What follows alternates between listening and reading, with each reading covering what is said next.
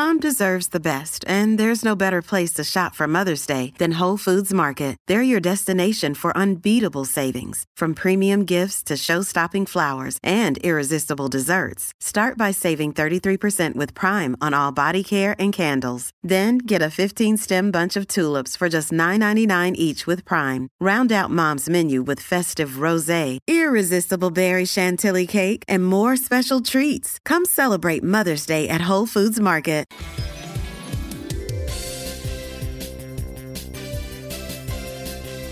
It's time for the Jeremy Paul Show with your hosts, Mark Stafford and Jeremy Paul. Jeremy Paul Show. Yes, our favourite time of the week. It's nearly every week this week. It's our second to last chat with Jeremy Paul. We're saving up a ripper for next week, next Friday. But JP in from Australia. How you going, champion? Oh, mate.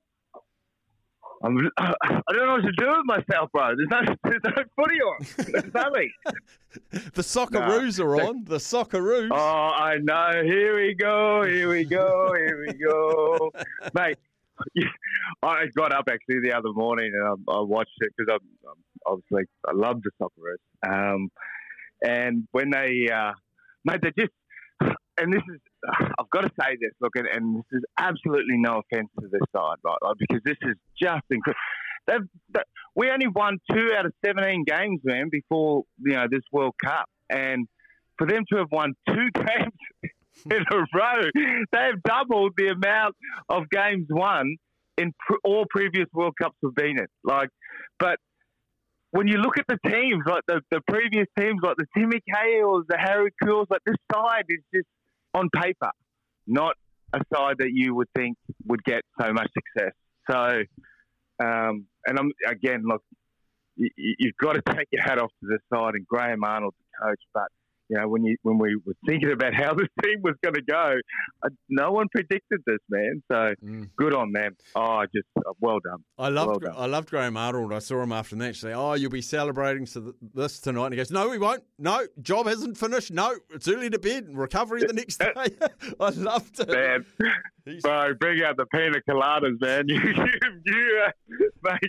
You have gone way further than anyone predicted. But to be honest, bro, and I've said this many times about any sort of code, right? I think I've said this about the Rugby League World Cup final is, attack is wins your games, but defence wins your championships. And the Socceroos defence, 2 clean sheets, 2 clean sheets, man. Like, that is extraordinary defence.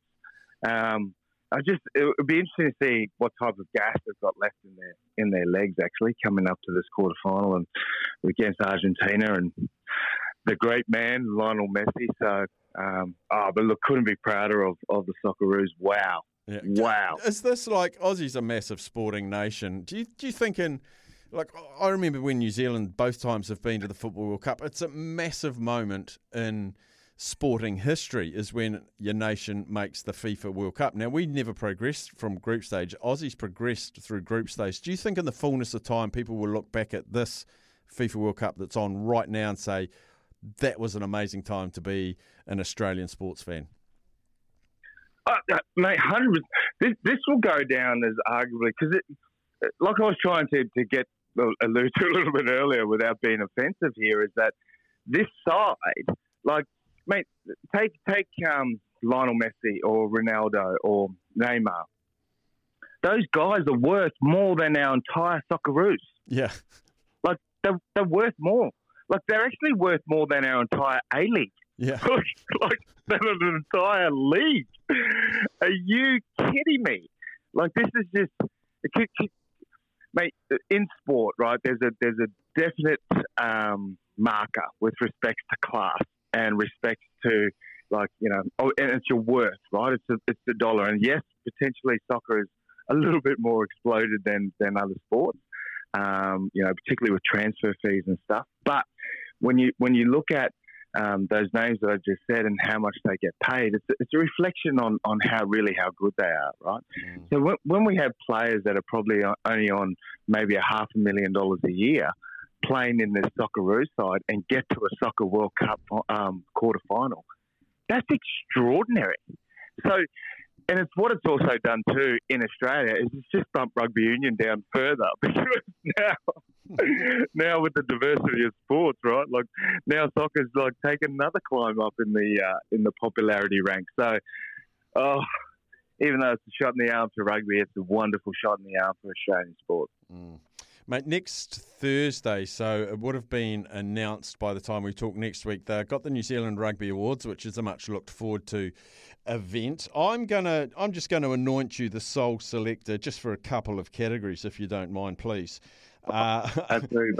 The New Zealand Super Rugby Player of the Year, and the nominees are Will Jordan, Stephen Perofeta, Ardie Savea. You get sole choice. Who do you think would win that?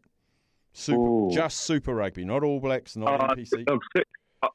Yeah, interesting. Look, I have to go Ardie Savea. I think he had an absolute cracker Super Rugby season. I think he won 3 games on his own. Yeah. He's like the one thing about Ardie Savea is he is consistent, and that's the big measuring stick for any sports person is playing at that high consistent level each week. Like it's a lot harder than what people think, right? Like you think of the Richie McCaws, the George Smiths of the world, the Dan Carters, to play at that level each week. Because when I look back at my own Test career and I go, I might have gone missing maybe 1 or 2 games here or stuff like that. Not because you weren't trying, but just because the game didn't go your way or you just didn't do the things that you should have done. And Ardie Savea's consistency is just extraordinary. So I'll go to the next one. All Black of the Year. The nominees are Ardie Savea, Geordie Barrett, Samisoni Tokiaho, and Sam Whitelock. Well, look, you have to look at the changes you've made this year, right? Like Sam Whitelock and Ardie Savea have been there all year. Also, Ardie's also played some pretty... Personally, I think Richard Mwanga has been the All Black of the Year for me, personally. Wow. Because for him to get in front of Broden Barrett and then to keep it, mate, you're ousting one of the best players in the world. So, in relation just to that, I feel you should be the All Black of the Year. When you're good enough to make another player change position. But I think Geordie Barrett's had probably a standout season this year. I think he's been involved in everything. But again, it wouldn't surprise me if Ardie wins it all this year. He's been super consistent. Come up with the big plays when you really need them. Like you look at that last European tour, like when he stole the ball in the last minute against, like just the things he did this year. That dummy, God, he should win it just for that dummy, right? Like, what about that? Who falls for that? But it's the magic. And look, Sam Whitelock has been. He's just a trooper, isn't he? Wow, what a career! Him and Bodie Retallick playing 100 caps together, extraordinary combination. Got to give that. They got a big cheer out to those two. Two favourite players of mine. But I think Geordie Barrett's had an extraordinary season, particularly when you got to change positionally as well. Being able to adapt and not just fill the role, but excel in the role. And I think he's excelled. So yeah, I think Geordie might just tip Ardie for this. It's not on the awards list next Thursday, but Wallaby of the Year. Who would be your top 3? Who would be your 3 nominees for Wallaby of the Year? Next question. No. Well, this is the other thing too, right? I actually just wrote an article coming out of New Zealand Rugby News. I'm told page 36 to 38. Get a good read into you. But I did my review of the year, getting ready for the Rugby World Cup next year, and the players that, and going over the year and looking over all the games again and putting this together. We actually, we had the same side once, wow. And we saw so much rotation of players, whether it was primarily forced, right? It was forced due to injuries. The injury count the magnitude of it was extraordinary. So in terms of like consistency of players actually sort of being there, it's a bit of a tough one. But I thought, look, Rob Alatini, I thought had another fantastic year this year. But you've got to you look at Nick White. I thought he was exceptionally well. Tom Wright, Nick White was good. Tom Wright was he was very good this year, scoring tries. But I just don't think you can go past Marika Koroibete. I think Marika Koroibete, he'll win his second John Eales medal. I think the games he played and the impact and his first coach, a true measuring stick of someone being the best player within the side is when you go to select a team, who's the first player you put in? Normally it's the captain, right?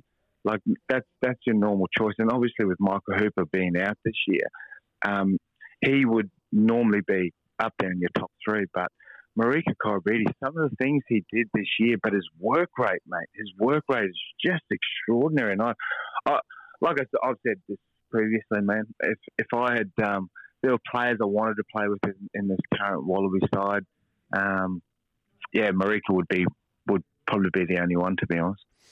And last thing, we're at the end of the rugby season. It might seem a little bit of a simple answer, but who's finished the year better than they started and who's finished the year worse than they started?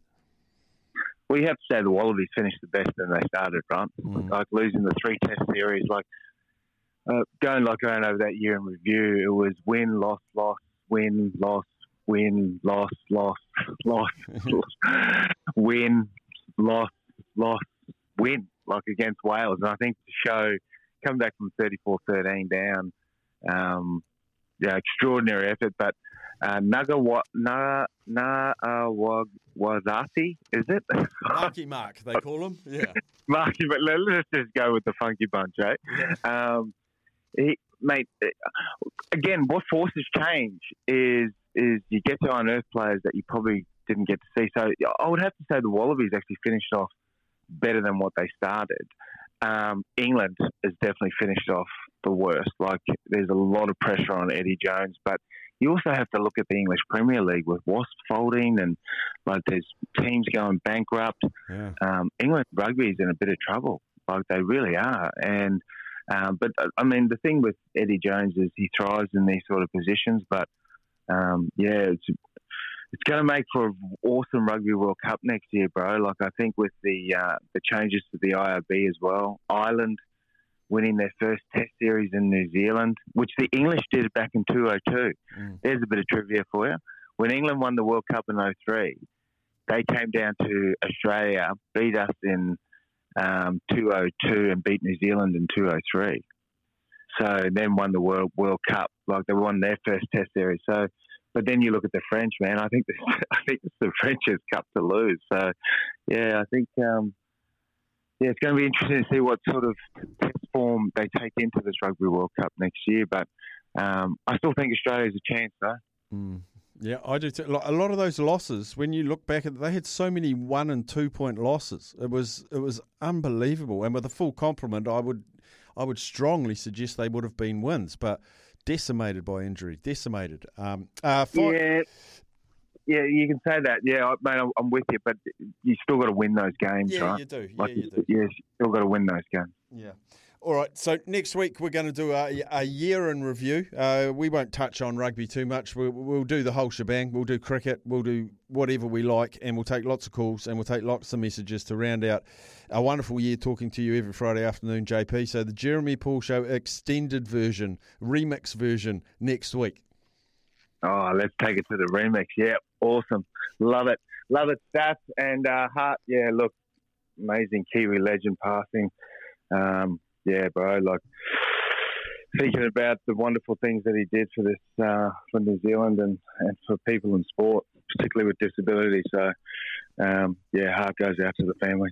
Thanks very much. East Samari will be greatly missed. JP, thanks for your time as always, buddy. We'll catch up next week. Cheers, bro.